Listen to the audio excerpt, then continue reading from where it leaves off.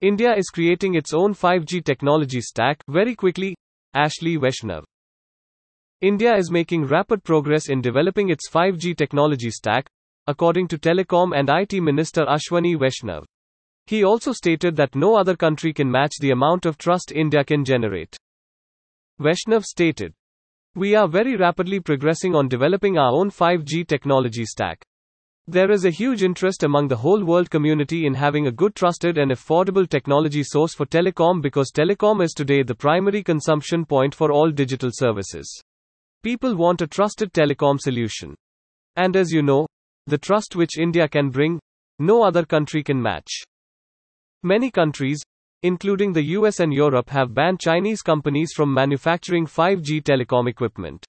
India also has a process for approval of reliable telecom equipment to be used in its local networks." Ashwini Vaishnaw voiced concern about the lack of semiconductors during an interview with PTI. He also explained the government's plans for 1.25 million mobile sites to be deployed in the BSNL network, using locally developed technology gears.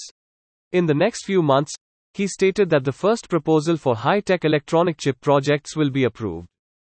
Minister said that the new 4G technology stack was now mature and scalable and that it can be used across more than 15,000 towers. Billions of simultaneous calls have been done on it to test its ruggedness. Our target is to deploy over about 1.25 lakh towers in the coming few months. 2G and 3G equipment have to be replaced by 4G. The only challenge is semiconductor chips that go in radios, Ashwini Vaishnaw stated. Ashwini Vaishnaw reports that the government is currently reviewing the applications for semiconductor plants received as part of its 76,000 crore rupees Semicon mission. We are in a very advanced stage of evaluation of the applications, which were received in February.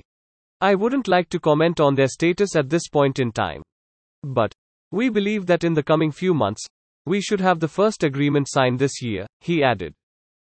This business news podcast ends here. Thank you for staying tuned to our podcast channel.